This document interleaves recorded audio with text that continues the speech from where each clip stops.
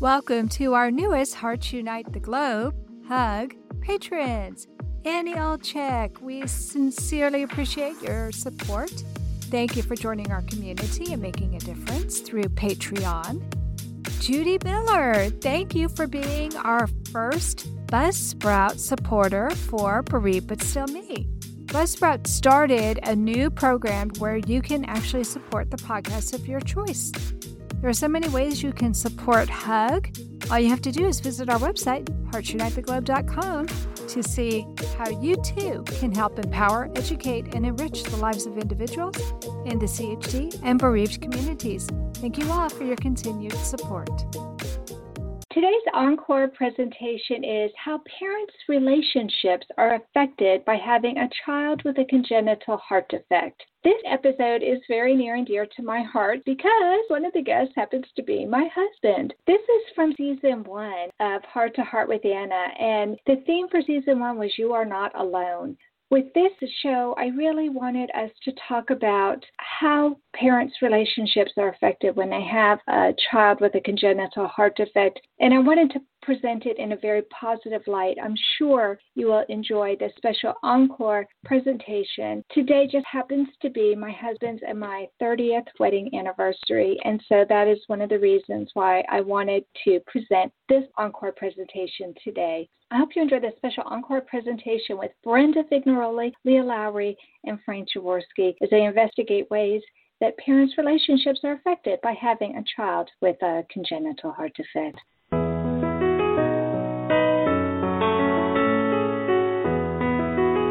Welcome to Heart with Anna, featuring your host, Anna Jaworski. Our program is a program designed to empower the CHD or congenital heart defect community.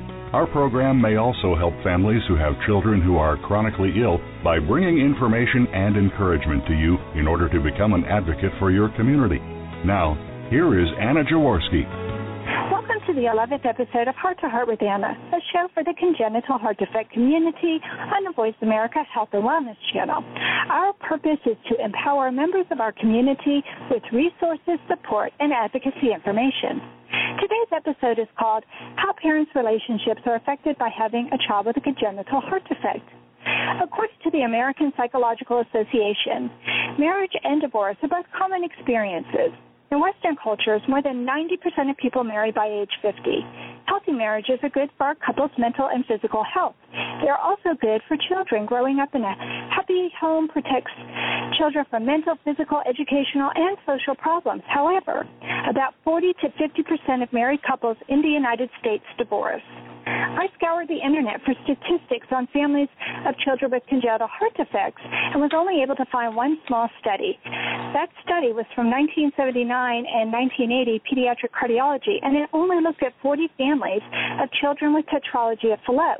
What they concluded was that stress due to repairable tetralogy of Fallot appears to be well tolerated in the family and is associated with no more family instability or marriage dissolution than a childhood appendectomy.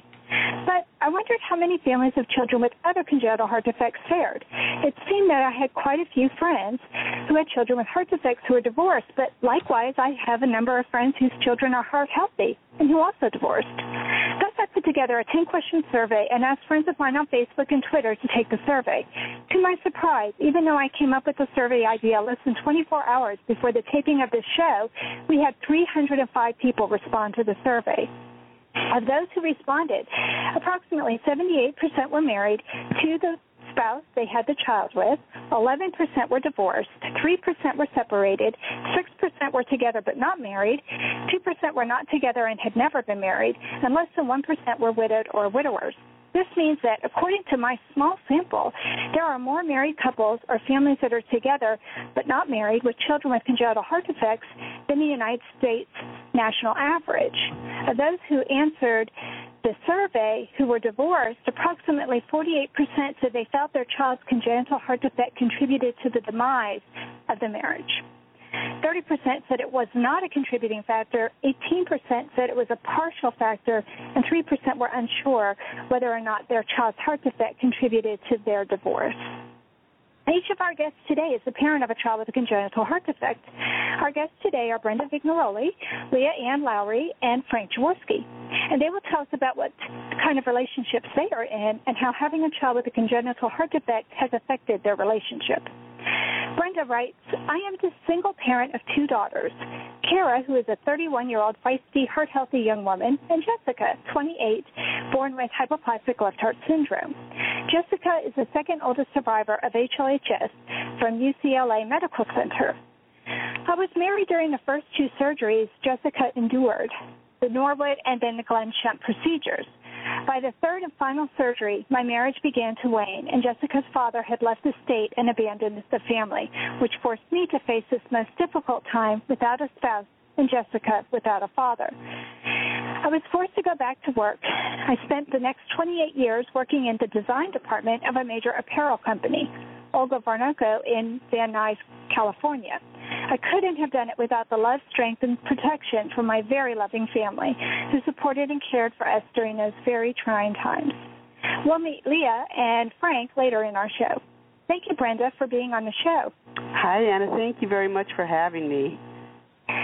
Well, Brenda, you have one heart-healthy daughter, Kara, and you had her before you had your daughter, Jessica, with a heart defect. Mm-hmm. Can you tell us a little bit about your marriage in those early years and how things changed after you had Jessica? Yes.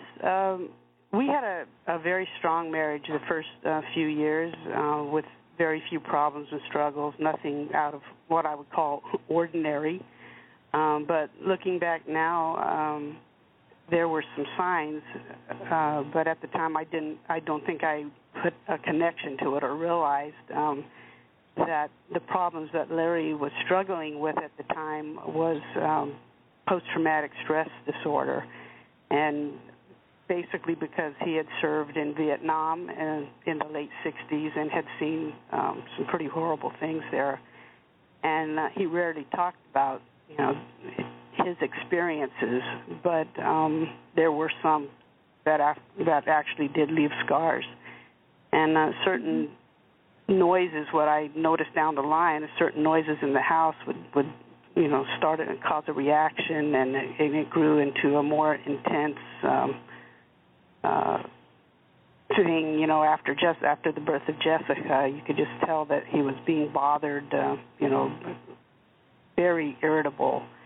And instability set in, and his job began to wane, and our finances were suffering. And so,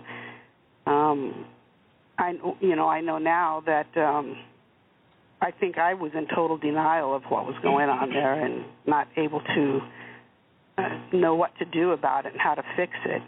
So my plate at that time was pretty full, caring for the two girls and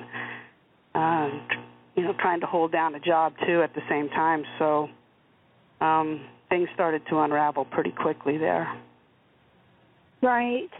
So it sounds like things were pretty complicated. I wasn't aware that your husband had PTSD from serving in the military. I wonder if having Jessica just exacerbated that condition. Stop and call back? Yes, he did have PTSD, and he served in Vietnam, and as I said, he had seen some pretty horrible things, which he didn't like to share. But after the birth of Jessica, everything seemed to go pretty well for the first 3 or 4 years and the first 2 surgeries that she had gone through.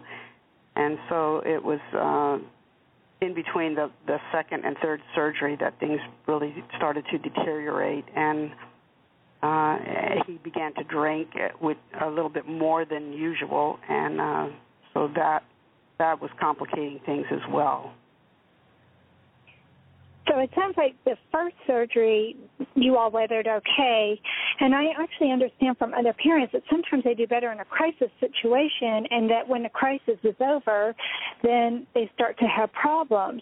But it sounds like that's not exactly what happened with you. It sounds like you all were able to weather the first storm, but then it was between the surgeries that things started to deteriorate. Is that right? Yes, exactly. I believe that dealing with a child with a very critical, life-threatening circumstances as Jessica had, and with all of the stress that accompanies that, it can really cause some people to be stronger, and it can cause some people to be weaker. And actually, both of those things were taking place in my marriage, and I was dealing with both of those, issues. And the first 5 years of my marriage was, pretty. It was pretty trying because of everything. I would say the same that anybody else would, as far as that goes. But it just became more complicated with all of the drinking issues and things like that, and the uncertainties that we didn't know what was happening with Jessica, and that was simply horrifying. Right. Would you tell our listeners the year that Jessica was born? Yeah, she was born in 1985. So that was quite a long time ago, and she's practically a pioneer, especially in your part of the country, for surviving the surgical repairs. Yes. She was the second oldest survivor at UCLA.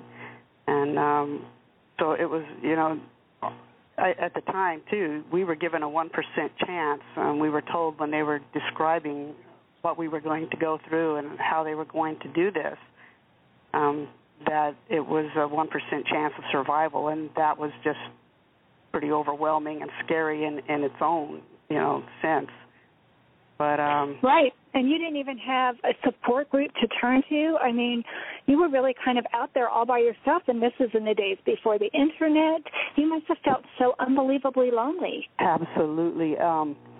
I remember going into the library at UCLA when we were down there for some of our visits and things, trying to find and scrape up any kind of information that I could pull together.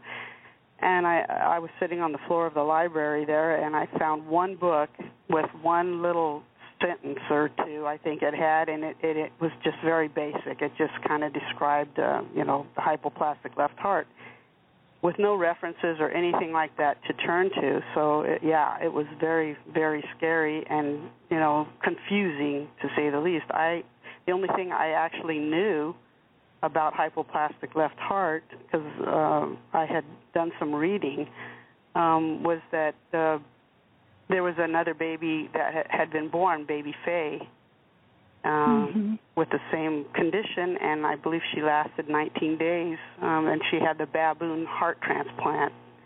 And so I'm sure most of us know that case. Absolutely. Well, most of us older parents do. I'm sure.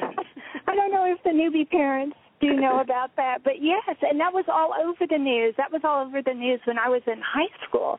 Yeah. And so when Alex was born and the doctor was telling me about the condition, I said to him, well, can he get a transplant? And he said no. And I said, well, I thought that there was a baby that got a baboon heart transplant. Come to find out, my son had the same heart defect that she did, but our son was in congestive heart failure, so transplant wasn't even an option. Was transplant even an option for Jessica? Actually, it was. At that time, she would have been the first heart transplant at UCLA, and they were prepping her for that. I had received a phone call, and they were talking about doing this. But during the wait time that Jessica had, another little boy was given the heart transplant, and it was down at Loma Linda, and excuse me, and Loma Linda. I believe the heart transplant went to, if I get his name right, I think it was baby Gabriel. I'm not really sure about. I remember reading about him. Yes. Yeah, and so because of that, they had no choice but to go ahead with the Norwood procedure, and I was fine with that. All I knew is I just wanted my baby to live, and whatever it took, whatever it took to do that, I was, game for it. Yeah. So, I hear you. I felt the same way. I was willing to do I'm whatever. sure all of us did. Yeah, we've probably all You know, it's kind of amazing, too, to me, is that we've all felt the same. Reading over your, you know, a lot of your website and everything, and the people that have come in and left messages and comments, it's amazing how close we all are together in this, and how our feelings all seem to mesh with each other. You know, we've been through everything the same feelings and the same circumstance, and it's just amazing to me, you know, over all of these years, mine happening 27, 28 years ago, and even now still, as you know, as long as this has been going on, the feelings and the circumstances are all still pretty close, you know, to the same. They really are, Brenda. So right before we go to break, if you could just give us a piece of advice to help parents who are facing having multiple surgeries with their children, what would be the one golden nugget of advice you would share? Oh, my advice for others would be for any parent facing such a difficult situation would first and foremost be to stand strong in your faith. And you know, if you have family that is there to support you, let them support you. Let them, you know, allow them to be there for you. And you know, doing this alone it's almost impossible. And your child needs all of the love and support, of course, that the family can muster up. So that would be one of, you know, my biggest things. But if I have a chance to say, you know, when my mother found out about this, she told me, Brenda, he never will give you more than you can handle. And that stuck with me, and, you know, that's where I got the title for, you know, my little story that I did in The Heart of a Mother, you know, never more than you can handle. That's where that came from. And, boy, it sure has rang true with me, you know. Absolutely. Well, thank you for your advice and sharing your experiences with us, Brenda. Now I have to go to a commercial break, but don't leave. Coming up, we have another heart mom who will be sharing her story with us. Find out how she dealt with divorce, loneliness, and depression, and whether or not she ever found love again when we return to Heart with Anna.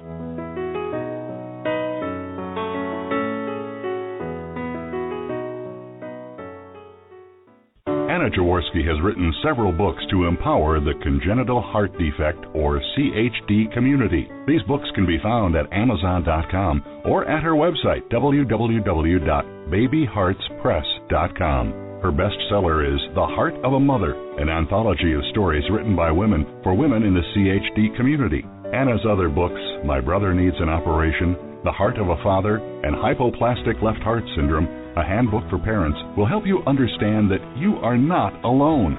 Visit babyheartspress.com to find out more.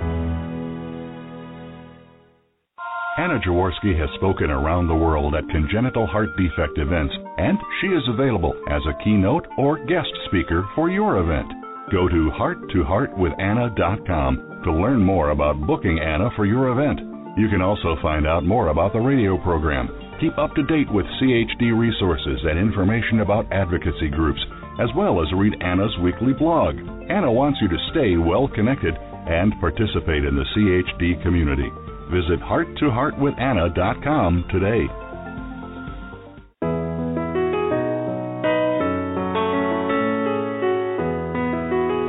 You are listening to Heart with Anna. If you have a question or comment that you would like addressed on our show, please send an email to Anna Jaworski at anna@hearttoheartwithanna.com.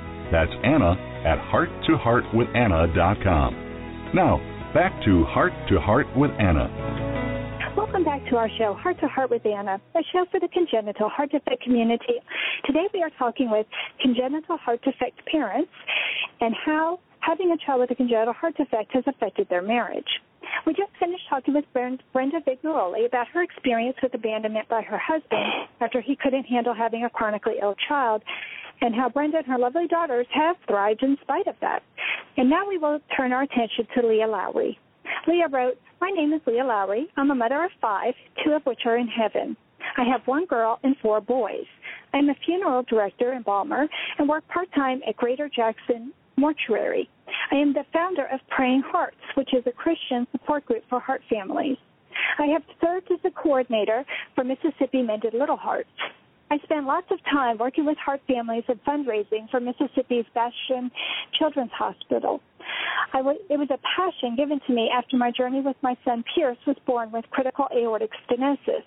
We lost Jonathan when he was 3 years old. He was killed in a car accident in 2003. Then we lost Pierce at 3 months of age when he lost his fight with his congenital heart defect on January 15, 2010. My marriage wasn't able to withstand so much loss. I have since remarried a wonderful man, Rodney Lowry, who is supportive of all of my efforts to help other families. We will meet Frank Jaworski in our next segment. Thank you, Leah, for coming on Heart to Heart with Anna. Hi, Anna. Thank you for having me.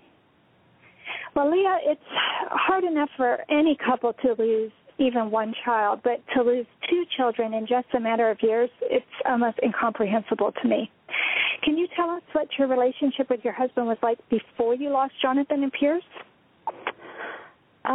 Just like with any marriage, we had our normal strains, but sadly, before Pierce was born, we were legally separated. We did not know anything was wrong with Pierce while I was pregnant, and until shortly after he was born, we were informed that he had critical aortic stenosis and needed services ASAP. Pierce's journey actually pulled me and my husband back together because we flew from Mississippi to Washington, D.C. for help, and then shortly after a month there, we flew to Little Rock, Arkansas to wait for a heart transplant. And my husband and I were just so committed that no matter what we had to do to get along and for the other children, to get Pierce a new heart and get home, we were going to do it. And we worked hard together through that. So your experience clearly mirrors other people that I have talked to that said that having to fight this monster known as congenital heart defects, it actually brought you and your husband closer. It did. But then the loss, it must have been the loss, 2 terrible losses. How close were the losses? Within 7 years apart, from 2003 to 2010. Wow. So did you go to grief counseling to try and deal with those losses? He was not up for counseling. I think he had more trouble feeling left out, and because of the passion and the things that I started doing in Pierce's name and legacy, it angered him, Anna. He said he felt like using Pierce's story was helping all these other children and heart families live, but yet we lost ours, and he couldn't work through that. Yeah. And you see people, men and women, who will get stuck in one of those areas of grief, either the blaming or the anger phase, and it's so hard to work to get out of it. And I really think that you have to work to get out of it. It doesn't happen by itself. It's easy to get stuck. Yes, you do have to work at it, yes. So you became a grief counselor, or you studied grief counseling. Isn't that true? I did. When I went back to school in mortuary, we learned a lot through grief counseling and dealing with families, especially families that lose children, because that's one of the hardest families that you'll ever deal with. And it's not natural for our children to live before us. I can't imagine facing that voluntarily on a regular basis like you must. When you first started to have to deal with families who lost a child, did a wave of emotion come over you? Did it take you back to you losing your son? Oh, no. It gave me a passion because I've already experienced that hurt and that disappointment and just that emptiness that goes there. So when families that I have worked with come in and have experienced that, it kind of gives me an extra touch to know what to make everything flow for them and to make it easier for them and to make it memorable. Wow, that's a real gift. That is a gift for you to be able to take your tragedy and turn it into a vehicle to help other families. I enjoy doing it. I find a lot of purpose and passion out of it, a lot of fulfillment. So what advice would you give to other parents who are facing marital problems due to having a child with a heart defect? I would say, even with any marriage, it's teamwork and effort. You're in it together for each other and for the children. And I try even now with all the heart families I work with in Mississippi to encourage them, to stand strong and support each other, not just for your marriage but for your children and your heart child, because they need both mom and dad there. They need each other for support. Right. That's so true. So as tragic as your story could be, you have found love again.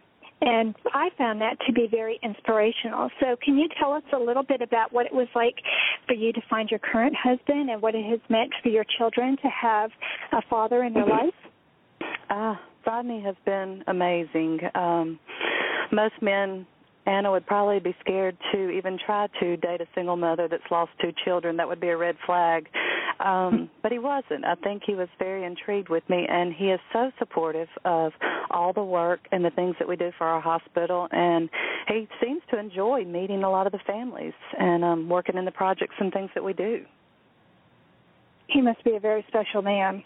I think he is. I tell him all the time that God sent him to me. It sounds like you needed someone like him in your life, too, because you suffered the loss of 2 children, and then you suffered the loss of your marriage. So you went through 3 major losses in a fairly short period of time. I did, and he has been really good, Anna, with dealing with things. There are, as anybody that gets divorced or experienced the loss of a loved one, there are times when someone's behavior, is different, and he's good at taking a step back and trying to realize, what is Leah thinking, or how is she feeling before I say something. And I value He's a very wise man. A lot of men would not do that, but there's those moments, and I just put my arms around him and I hug him and I just tell him, I love you and thank you for putting up with me. Yeah. Wow. It sounds like he is such a special person. So tell me, what would be your last piece of advice that you would offer our listeners, both as a professional and as a mom? You've been through so much with considering the loss that you've had, the loss of the dream of having a perfect child, and then you lost your children to death, and then you lost your marriage. So you've dealt with a lot of loss. What kind of advice can you give our listeners about dealing with that loss and how to make it through and be happy again? Well, the first thing I would tell them is that you have to find God and hold on to Him. And one of my favorite scriptures is, "Be still and know that I'm God," Psalms 46:10. I don't think without God surrounding me with so many family, friends, and support would I have made it through what I've been through. And I've also learned to become a victor instead of a victim in every situation that happens. Hold your head up and keep on going and putting one foot in front of the other. And God will bless you. Things will end up slowly turning out because it is hard losing a child. It's hard getting divorced, and it's hard having a child, as you said, that's not born perfect or that has a heart defect. And you have to just surround yourself with friends. Be open for that. Don't shut it out. So it sounds to me like a lot of your friends are on Facebook. Did you have a lot of Facebook friends when you were going through all of this, or is this something that's new for you? I've had an average group of friends, Anna, but, when I went through this, there were heart moms that just came out of the woodworks to me. 2 very special people here in Mississippi, Christy Pena and Erin Askew, that never let a day go by once they heard of my journey, emailed me and spoke with me constantly. And that was so uplifting to log in and see all these sayings of, I'm a heart mom too, I'm praying for you, I'm thinking about you. It made me not feel alone. Right. In fact, it was Christy Pena who told me about you. And when she found out I was doing this show, she said, oh, my goodness, you have to have Leah on your show. Oh, she's so sweet. She's been such a backbone for me. Even since it's been going on 4 years since I've lost Pierce, she is still such a backbone for me. Well, and I think that just shows our listeners that we moms and dads in the heart world, we have the chance to reach out and help other people who are going through the same things that we're going through, or even going through something different from us. But just because we're all heart moms, it kind of makes us sisters and brothers in a very special world, don't you think? I do, and I think we should share our stories and reach out to others because, like I said, it lets them know that they're not alone, that they're not the only ones that are dealing with this, that there are others. Absolutely. I couldn't say it better myself. Thank you so much for being on the show, Leah. Oh, well, thank you, Anna, for having me. It was a pleasure. Well, now it's time for a commercial break, but don't go far. Stay tuned to find out how another parent of a child with a critical congenital heart defect dealt with his relationships and find out what this nurse thinks has helped him to cope when we return to Heart with Anna.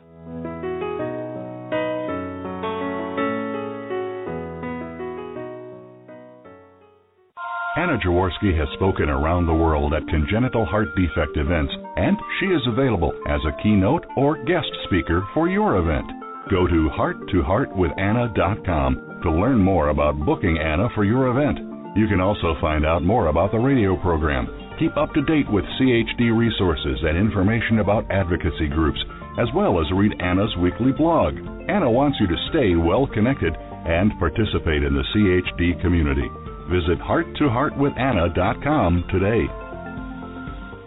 Anna Jaworski has written several books to empower the congenital heart defect or CHD community. These books can be found at Amazon.com or at her website, www.babyheartspress.com. Her bestseller is The Heart of a Mother, an anthology of stories written by women for women in the CHD community. Anna's other books, My Brother Needs an Operation, The Heart of a Father, and Hypoplastic Left Heart Syndrome, a handbook for parents, will help you understand that you are not alone. Visit babyheartspress.com to find out more.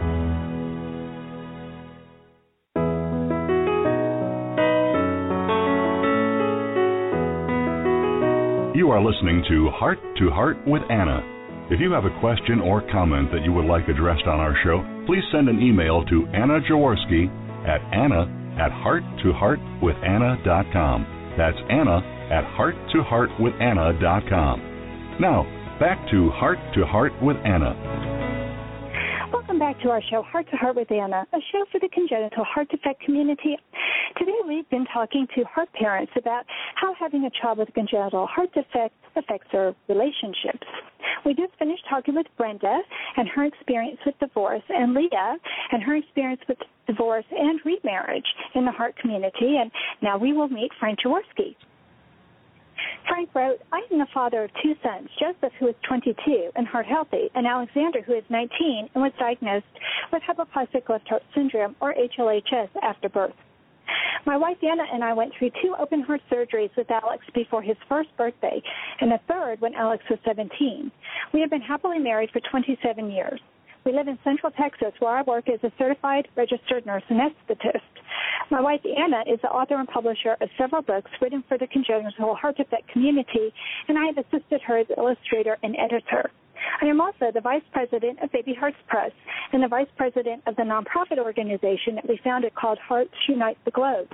I am an avid supporter and advocate for the congenital heart defect community. So welcome to Heart, Frank.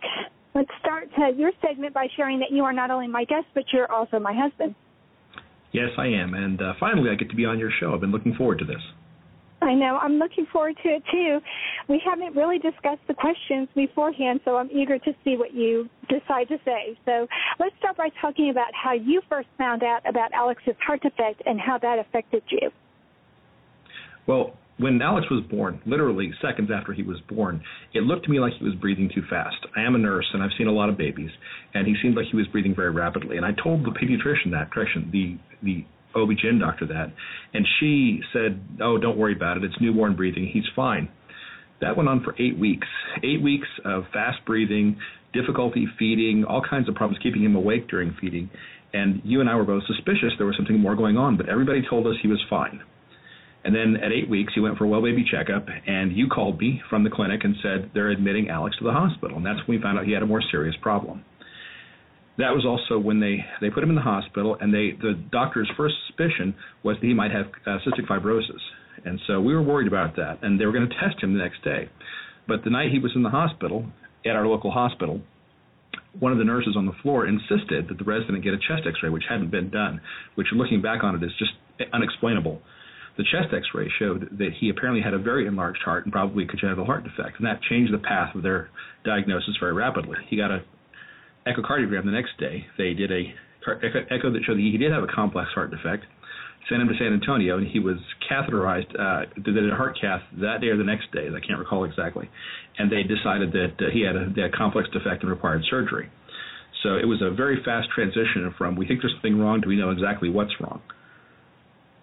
So, Frank, how did that make you feel? I mean, I remember back then it felt like it was a whirlwind. Everything happened so fast. How were you feeling at that time? Well, at the time, I didn't know much about congenital heart defects or pediatric heart problems, and I really did not know how serious it was. But that didn't mean I didn't think it was serious. I didn't know if he was going to be fine or if he was going to die en route to the hospital in San Antonio. It was a 2-hour drive, and it was terrifying. But I couldn't ride with you. I had to go take care of our other son, and you rode down in the ambulance with him, and I was just glad that he was still alive when I got there. Yes, I know. For me, that was one of the worst parts, was that we were separated by 3 hours.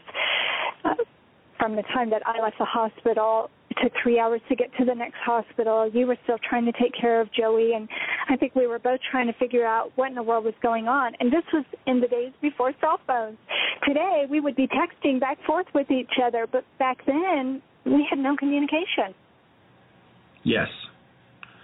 And I do recall that after he was transported out and I went to go take care of Joey, the one thing I wanted to do is go back to the doctors who had told us, oh, nothing's wrong, and yell at them and say, see, we were right, there is something wrong. Yeah, I can imagine you felt angry because for the listeners who don't know our story, we had been taking Alex back and forth to the hospital every other day for the first 10 days of his life because both of us were so concerned. And then, of course, he had his 1-month well-baby checkup, and we were still concerned at that point. And I had taken him to see lactation consultants. And so for that whole 8 weeks, you and I were saying something's wrong, and nobody would agree with us. Nobody would listen to us. So I know that you had to be angry. I was extremely frustrated, too. So what advice would you give to another family who is experiencing something like what you and I did, where you know something's wrong, but then the professionals are telling you, no, it's okay, and then you do find out something devastating is really wrong with your child? Well, the first stage, when they're telling you, oh, everything's okay, I would suggest you be persistent and do some reading as early as you can into what the symptoms are, what they could indicate, and ask people from different areas if you can. And then once you find out, you have to let the anger go and just focus on taking care of your child as fast as possible. Yeah, I think that's excellent advice. I think things were a little bit different for you because you were a nurse and you had already worked in an intensive care unit. Can you tell our listeners some of the difficulties, though, that you experienced because of your nursing background and how you handled things differently with Alex's second and third operations? Well, first of all, my experience was not in pediatric ICU. It was in adult ICU, which there are a lot of similarities and a lot of differences. One of the things that made it a lot easier for me was that when you see a child, when you see anybody who's in your family in the ICU and they've been seriously ill, had an injury or a surgery, is that they have IVs and drains and tubes and wires. And that in itself is very scary and unnatural. But to me, it was the most natural thing in the world. I saw that all the time. So that didn't bother me. I could see Alex with all that equipment on him and still see that it was Alex. I wasn't distracted by the other things. And I also wasn't bothered by blood and things like that, which affected a lot of people differently. I would have to say that dealing with the nurses and doctors in the unit was potentially one of the biggest hazards because some of the nurses didn't want to acknowledge the fact that I was a nurse and, in fact, told me when I was there I wasn't a nurse. I was just a dad. But the best support that I had was from Alex's surgeon. His surgeon told us bluntly that and the nurses that they should listen to me and respect me and answer my questions honestly. And so every day when I came in to see him, I read his chart. I read everything that was new coming out, the lab work and that sort of thing. And the surgeon respected me and actually took me to show me his morning x-rays every day to explain what was going on. And so that communication and the respect that I got from the staff made a big difference. And it enabled me to communicate with the rest of the family also and tell them what was going on, hopefully in a more meaningful way. Now, his second and third surgeries, we were better prepared.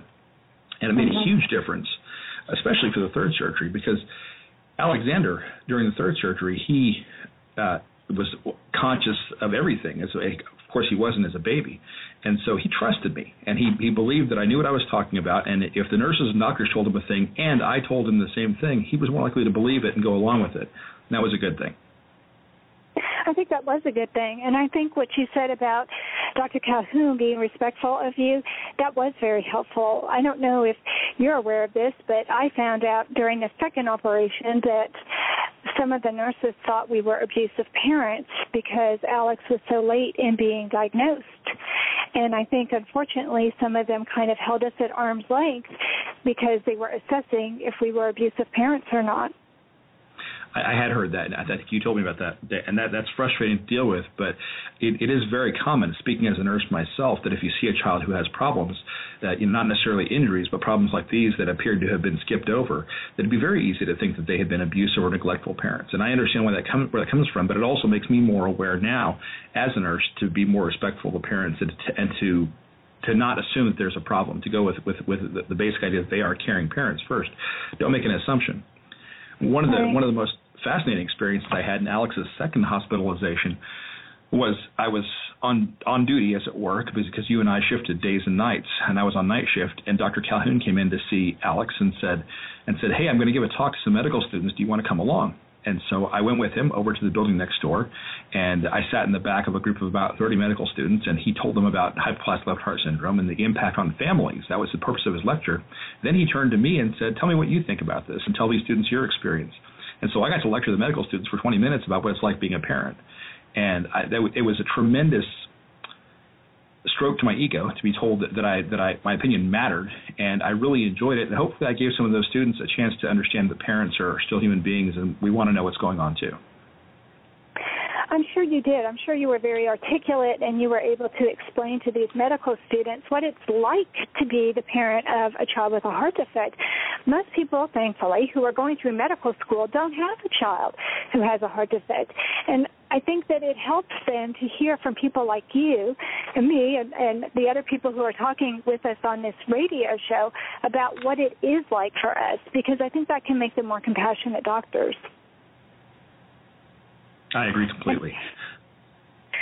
So, Frank, what is the single most important thing you think that we did together that helped us get through all of Alex's operations and uncertainties and still keep this marriage, I think, even stronger than ever before? Well, I agree. Our marriage has gotten stronger through this, although it's not a path I would recommend. It's a therapy for people that have marital problems. It's too hard of a road that way. But I would say the single most important thing we do is we communicate. We talk about what our feelings are when things are going wrong. We talk about things that we can do to make things better. We try to understand each other, and we talk a lot about all kinds of things. We talk in writing, we talk face-to-face, and we talk with our kids, too. Yeah. Communication is so important to success as a married couple, and it's 10 times more so when you have a critical health problem like this. And if you don't tell people that you're feeling scared or upset or you don't understand things, then the problems just multiply because you're not communicating. I agree with you. I think communication is essential. And unfortunately, when you're going through a crisis like this, sometimes you're going through a phase of grief where it's hard to communicate. And I really appreciated when we were going through some really difficult times when you knew I just needed some time and space and I couldn't talk. And I think we were both good at just giving each other some time and space when we felt the other person needed it, but we always were there to talk with each other through everything. I agree with you. Well, Frank, thank you so much for being on the show, and I want to thank again Brenda and Leah, and I think this has been a really important show to talk about how having a child with a congenital heart defect does affect relationships. I think it's a no-brainer. Of course, having something this stressful is going to affect relationships, but I really appreciate Brenda and Leah and Frank sharing their experiences and their advice for how we can get through this and be empowered, not be victims. I really like what Leah said about being a victor, and I do think that even though this is a very difficult thing to go through, that we can come out stronger, each of us individually and as couples if we're lucky enough to be able to work through it. But now it's time for another commercial break.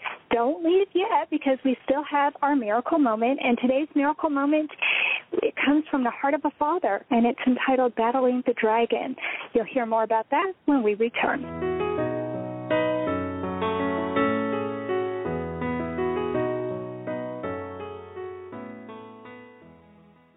Anna Jaworski has written several books to empower the congenital heart defect, or CHD, community. These books can be found at Amazon.com or at her website, www.babyheartspress.com. Her bestseller is The Heart of a Mother, an anthology of stories written by women for women in the CHD community. Anna's other books, My Brother Needs an Operation, The Heart of a Father, and Hypoplastic Left Heart Syndrome, A handbook for parents will help you understand that you are not alone. Visit babyheartspress.com to find out more. Anna Jaworski has spoken around the world at congenital heart defect events, and she is available as a keynote or guest speaker for your event. Go to hearttoheartwithanna.com to learn more about booking Anna for your event. You can also find out more about the radio program, keep up to date with CHD resources and information about advocacy groups, as well as read Anna's weekly blog.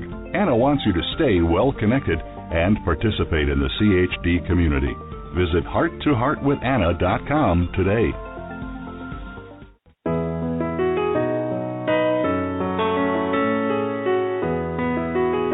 You are listening to Heart with Anna. If you have a question or comment that you would like addressed on our show, please send an email to Anna Jaworski at anna@hearttoheartwithanna.com. That's Anna@hearttoheartwithanna.com. Now, back to Heart with Anna. Now for our miracle moment. Our miracle moment today comes from the heart of a father, and it's written by Andrew Ward. Andrew's word is entitled Battling the Dragon, and he writes, I sometimes wonder why we frequently expect a happy ending. I once went to the cinema to watch a film called Dragon Slayer. It was traditional fantasy fare. A virgin sacrifice is offered to a dragon in return for sparing the kingdom, and a valiant young knight must save the day and win the princess's love. Only in Dragon Slayer, the dragon eats the princess, then nearly kills the knight. The knight is saved at the last minute from certain death by the timely intervention of a young girl from his village. Not the standard happy ending we come to expect in our media-driven, good guys always win in the end world. Of course, in our world, the prince is just an ordinary man. The princess is an ordinary woman. And the dragon? The dragon is just the normal pressures and stresses that life throws our way. The fact is, in the real world, sometimes the good guys lose. Sometimes the dragon eats the princess. Sometimes there is no happy ending. My wife and I met on a beautiful summer day. She was a student struggling to make ends meet. I was a salesman struggling to build a career. Less than a year later, we were married. We helped each other through the thick and thin in those early years. Neither of us could hold a job for long, so eventually we gave up on the city and moved to a smaller town where the living was less expensive. We walked hand in hand along deserted beaches. We sat and gazed into each other's eyes over candlelit dinners. We knew we would be together forever. We would be one of the couples to make it. The arrival of our first child in our third year of marriage was cause for great excitement. We bought a house and started renovating it. When he was born, we thought that our new son, Jamie, was perfect. He filled a gap in our world that we hadn't even known existed. My wife elected to stay home with him while I continued working, and we settled into a happy family life. 2 years later, we were blessed with another child, Nicholas. He was the cutest baby, and we were convinced we had the two most perfect little boys in the world. How lucky we were we had each other, a home, and two beautiful children. Then the sky fell in. On his second day with us, Nicholas was flown by air ambulance to a specialist unit in a hospital 3 hours away. He was diagnosed with tricuspid atresia with atrial and ventricular septal defects. Roughly translated, his heart was missing one of the 4 valves and had 2 huge holes in it. We were told he would be lucky to see his 5th birthday. The months that followed while we were waiting for him to be strong enough for surgery were among the hardest of my life. 2 weeks to breastfeed, we bottle fed him. When he grew 2 weeks to suck from the bottle, we used a tube in his stomach. He was often back in the hospital for monitoring, and we sat by helpless. At night, I would lay awake wondering if he would still be with us in the morning. Shortly before Christmas, we went to the pediatric cardiology ward at Greenland Hospital in Auckland, New Zealand. We stayed in a tent at a nearby campground because we couldn't afford a hotel. Our days were spent with Nicholas, watching as the staff took blood samples, ran tests, and made life bearable. The day of his first surgery was the worst day I can remember. To hand our child over to a stranger, to sign a form stating we accepted these terrible risks, and to walk away knowing we may never see him alive again is something I would wish on no one. We waited for hours and hours in a world that had lost all sounds, all colors, all meaning. We couldn't talk, we couldn't eat, we couldn't think. When a pager sounded to tell us he had at last entered intensive care recovery, we ran to the ward as though the hounds of hell were on our tails. I'll never forget that evening. Our tiny baby lay there on a white sheet soaked in blood and iodine. Tubes and wires protruded from his body, and a thick blood-soaked gauze pad covered the wound, running from his chest around to his back. A machine was pumping his blood around. Another machine was breathing for him. To me, he had been murdered with my permission and then brought back to life again by the miracles of modern surgery. We sat by his side, taking turns sleeping and eating and walking outside like normal people. We watched other parents and shared their pain. We cried for the children who didn't make it. We cried for our child, and we cried for ourselves. Nicholas was one of the lucky ones. He recovered from the surgery and grew stronger every day. He drank from a bottle. He played happily in his crib on the floor. We went home. Many things happen when fate deals this sort of hand. For one thing, we discovered who our real friends were. Something else happens, too. There was a huge amount of pain, fear, and guilt experienced. It's okay when I was living it. Somehow I gained the strength needed to get by, but that strength is on credit, and someday the bill has to be paid. Different people pay for this in different ways. I got angry. I cried. I yelled. I ran and swam and chopped firewood with an axe. I gradually came to realize that this is okay. I'm allowed to feel angry, sad, and guilty. I think that perhaps my wife paid in a different way. Somehow, somewhere, a rift developed between us, and neither of us knew how to bridge it. In hindsight, I think it had probably been there for a while, but the stresses and strains of family life, financial burdens, and the hospital experiences were forcing it ever wider. The dragon was coming. We fought back in the following year and managed to regain a nearly normal life. Sure, there were weekly hospital visits, but I found a new job, and things were fairly stable when the second surgery came. Nicholas took longer to recover this time with some complications after the surgery slowing his progress, but soon we were home again. The rift was back, and it was wider than ever. We just didn't have the strength to support each other. It seemed all we could do to keep going every day. All we could do was to keep going every day. I paid more off my credit by yelling, crying, running. My wife seemed to handle it much better than I. Somehow the magic that we once had faded. The candlelight dinners were few and far between, and the walks on the beach were filled with conversations about money, hospitals, and work. Isn't it funny how you forget about the dragon? For us, the dragon came slowly, hiding behind feelings of guilt, depression, anger, and hopelessness. It whispered to her of a life without the burdens of marriage. It whispered to me that the good days would surely return. It beguiled me with hope and a sure knowledge that if I just tried hard enough, I could defeat it. It told her that nothing would ever be the same again, so why bother trying to save a dead relationship? It disguised itself in the form of one of my friends, whom my wife turned to for support, in whose arms she lay in for comfort while I slept alone. To read the full essay, you'll have to turn to page 85 to 89 in The Heart of a Father. And that concludes this episode of Heart to Heart with Anna. Please come back next week when our show will be called Non-Cardiac Health Issues for Survivors with Complex Congenital Heart Defects. Until then, please find and like us on Facebook. Check out our website, Heart to Heart with Anna, and our new Cafe Press Boutique. And remember, my friends, you are not alone.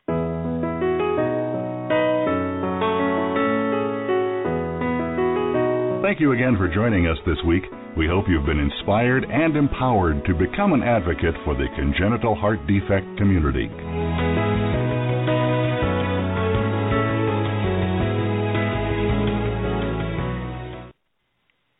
Welcome back, friends, and thanks for listening to today's show that dealt with relationships and was called How Parents' Relationships Are Affected by Having a Child with a Heart Defect. This was the 11th episode of Season 1, and it originally aired on January 21st, 2014. I'm very happy to say that Brenda Vignaroli has decided to join us today for this live portion. Welcome to the show, Brenda. Thank you, Anna. Nice to talk to you again. I know. I always love talking to you. And if any of our listeners want to talk, they can call in at 646-200-4809 if you have a question for Brenda or if you have a question for me. That's the number to call, 646-200-4809. But when I invited Brenda back on, I invite all of my guests to come back on since we're introducing these programs to our new network, which is Blog Talk Radio. And I invited everybody to think about if there was something they wanted to talk about, but we just didn't have enough time to talk about last time. And Brenda told me that she definitely thought of something that she would like to address. So, Brenda, the floor is yours. Thank you. What I wanted to say, what I wanted to do was actually give a shout out to all those wonderful nurses out there in the ICUs and just in the nurseries who take care of our children. It was a nurse that actually found my daughter Jessica's heart condition, or knew that she had a problem going on, and brought it to the attention of my doctor. We were getting ready to be sent home, and she knew something wasn't right, and she came into my room and explained to me that she was going to talk to my doctor because something was concerning to her. And what it was the color of the bottom of Jessie's feet, and her breathing also was very, very labored. And I was having problems trying to feed her. She wasn't able to nurse or anything like that in the hospital room. So my doctor, it was shortly after that I heard them talking out in the hallway, and he came in, and sure enough, that's what really got him going, and he called UCLA and set everything up and got her in there. I don't feel that, it's hard to say. I'm not even sure Jessie would be here today if it wasn't for that nurse. And I wish I would have gotten her name. Everything was, like you had said earlier, was a tailspin whenever things started happening. And I unfortunately wasn't able to get her name, but I to this day believe that she played a big role in saving Jessica during all of this. So that was basically what I wanted to say, and just to give all the nurses out there a big shout out because they do a wonderful job. They really do. And, this is so amazing, Brenda, but my story is so similar to yours. It was a nurse who identified Alex's heart condition. The doctor, his pediatrician, who admitted him to the hospital, thought he had cystic fibrosis, and he was set up for a whole slew of tests the next day because he didn't get admitted until afternoon. And it was one of the night nurses who came in and saw me holding Alex, and he was breathing so hard at that point that you could even see a cleft in his chest. And she said to me, "Does he always breathe like that?" And I said, "Yes, only it's getting worse, and my husband has been worried about this since the day he was born." And she said, "That baby has a heart or a lung problem. When did he have his X-ray?" And I said, "He's not scheduled for an X-ray." And she said, "What?" And she's the one who got the ball rolling. So isn't that amazing?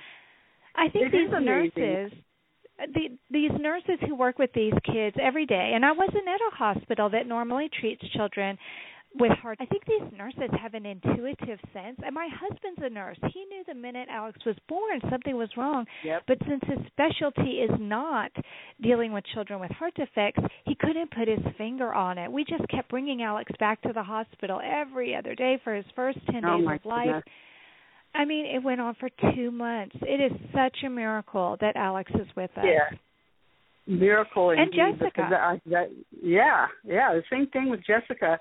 But I didn't, whenever this happened, it just, like you said, it was like a tailspin. Everything was going on. I had no idea what. I did notice her feet, but I didn't put two and two together there. Her feet were just completely purple. And I kept trying to cover her and make her warm. And it was whenever the nurse came in and she said, and she told me straight out right there, she had a 12-year-old with a heart condition. And it just seemed like the pieces all went together. It just all fell into place. And because of that, and she was aware of what to look for, and she knew something wasn't right, I know that if it wasn't for her, I'm not so sure Jessie would be here today. So that was what I wanted to do, was just give a shout out, like I said, out there to all of the wonderful nurses and staff that have dealt with this and know what to look for. And I'm sure there's been a lot of lives saved because of them. I agree 100%. And I think today is National Nurses Day. So isn't this perfect that you're giving that shout out today? I had no idea. I know. You just have perfect timing, Brenda. What can I say? Oh, not always, believe me. Well, but I think that you're right. And I think home. every day we should be giving a shout out to those nurses, don't you? Because it is too. such a hard job. Yeah, I know. I couldn't do it. Yeah, they're amazing people, and so many lives have been saved. They're on cue. I've met many of them over the years, and they're just right out there and right on top of everything. And very few of them have I met that weren't that way. Yeah, I give a shout out to them. They do deserve their own special day, and I'm glad it's today. Me too. And that's a perfect way for us to end this show. So thanks again for being on this show. Please come back again next week for another encore presentation.